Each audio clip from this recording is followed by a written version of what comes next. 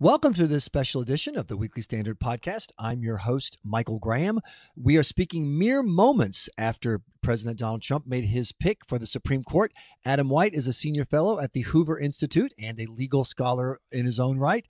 Adam, who did he pick and how did he do? Well, President Trump nominated Judge Neil Gorsuch.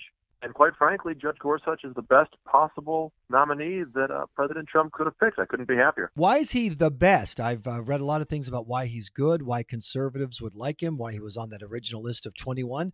But why is he better than, say, a Pryor or any of the other people on the list? Well, there's a couple other judges on the list who I would have ranked right up there with Gorsuch, including and especially Bill Pryor. But I can say there's nobody better than Judge Gorsuch on that list, and really nobody better than Judge Gorsuch in the country to fill Justice Scalia's spot. A committed judge in the methodology of originalism, and in interpreting statutes, he judges cases faithfully in light of the statutory text. Many people have been comparing him to Antonin Scalia because of his judicial writing style.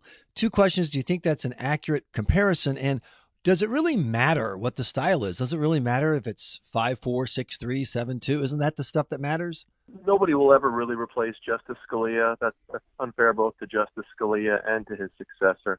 But I do think Judge Gorsuch is a worthy successor, not just in his judicial methodology, but also in the style of his writing. He's a very good and clear and lively writer in the vein of Justice Scalia or Justice Robert Jackson. He's a very clear writer. It sort of reflects his education. In addition to studying law at Harvard Law School, he has an Oxford PhD. He's written a book on euthanasia, actually, and philosophy. He's a very well-written judge. Some judges are so opaque in their writing. Judge Gorsuch is a real joy to read. Will he be a joy to watch behind the bench in the sense of the rulings that he's likely to make?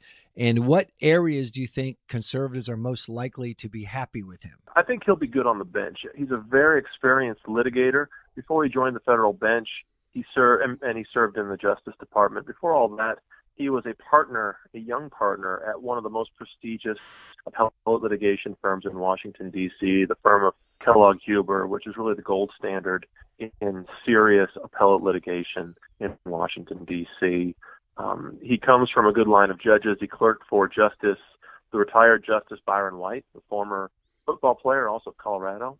And then he clerked for Justice Anthony Kennedy, who he'll now join on the Supreme Court bench. And I have to say that before that, he clerked for a very significant judge in the D.C. circuit, one I'm fond of myself, Judge David Santel, for whom, honestly, I also clerked, one of the best regarded federal judges in the federal judiciary. In fact, there was a moment in Judge Gorsuch's brief remarks in the East Room of the White House where he paid tribute to Justice Scalia and the role model that he has been in Judge Gorsuch's own career. I have to admit I got a little misty at that point, but I think that it speaks well to Judge Gorsuch's poise and his thoughtfulness that he's exhibited from the federal bench, and that I think he'll exhibit from the Supreme Court bench. Well, I'm supposed to ask you about Roe versus Wade now, but that's too easy. I want to ask you about something more difficult.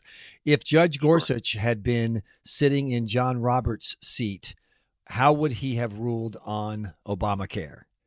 Oh, that's impossible to say. I would like to think that he would have disagreed with Chief Justice Roberts and joined the dissenters in that case, because that's how I think the case should have been decided. But I'm not going to put words in Judge Gorsuch's mouth on a specific case. Chief Justice Roberts is also, in my opinion, a terrific justice, and it's hard for me to sort of pit one against another on that. I do think one important role, though, that Justice Gorsuch would play, and it is nice to say that, I hope it gets confirmed, the role that Justice Gorsuch could play on this court is I think he will interact well with his own former mentor, Justice Kennedy, well known as the swing justice on the court. I think that Justice Kennedy, who surely respects Judge Gorsuch, I think he'll be attuned to what Justice Gorsuch will be saying and writing on the bench, which isn't to say that Justice Kennedy is going to just reflexively agree with Justice Gorsuch. We should only hope. But at least Justice Gorsuch, I think, will command the respect and the attention of Justice Kennedy in the way that other nominees might not. Well, let me ask the Obamacare question again in a different way. Judge Gorsuch has an issue in front of him, and people are talking about the regard for the bench and the regard for the court and the view of the court in the public opinion, and the bringing pressure, a la, say, a certain president hectoring the bench from the dais in his State of the Union address. How is a Judge Gorsuch likely to react to that based on what you know? Is he likely to do what Chief Justice Roberts apparently did and try to find a political accommodation? Or is he likely to say, hey, look, politics is somebody else's job. I'm just going to tell you what it says here on this piece of paper? Well, I could say that I don't know what did or did not motivate Chief Justice Roberts to decide that case the way he did, but I feel very confident that that sort of lobbying from Congress or from the White House will have absolutely no impact on Justice Gorsuch. As I said, he's a committed textualist. He looks to text, precedent, history, and context, the legal context, for to decide his cases. And there really isn't room in his analysis for just sheer politicking. And one other thing, though, since you're talking about Obamacare, I think it's important to put Judge Gorsuch's writings in the context of the current debates we're having over the administrative state. Every Supreme Court nomination tends to relitigate whatever the last political fight was. When Justice Alito was nominated, there was talk about surveillance and more powers.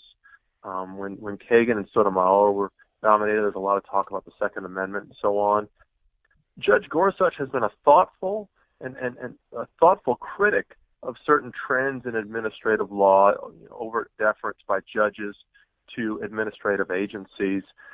He's called for reevaluation of some of these precedents, or at least not expansion of those precedents. And so I think it's fitting that Judge Gorsuch will now be placed on the court in the context of that debate, especially when he's replacing Justice Scalia, who, in addition to all his other great characteristics, was the nation's leading administrative law scholar, at least on the federal bench. So I think in that respect, too, Judge Gorsuch's nomination is very, very timely and appropriate. And one last thing, Michael, I just have to admit, I'm not afraid to admit when I was wrong. This summer when we spoke on the podcast, I expressed real doubt that President Trump, or then candidate Trump, would stick with his list or lists of judicial nominations. I wasn't confident that he would pick one of those names at all. I certainly wasn't confident that he would pick one of the best names on the list.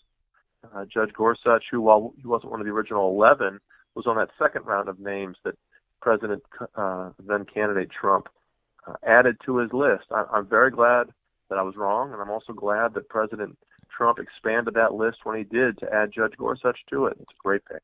Well, you can thank Senate Minority Leader Chuck Schumer and the other Democrats for announcing up front that they're essentially going to go nuclear on anyone President Trump picks, therefore making it less likely that he might try to reach out with a pick that would be more Democratic friendly. Why bother? So thank you, Chuck Schumer, for Supreme Court Justice Neil Gorsuch. And thank you, Adam White, for joining us here on the podcast. Thanks, Michael.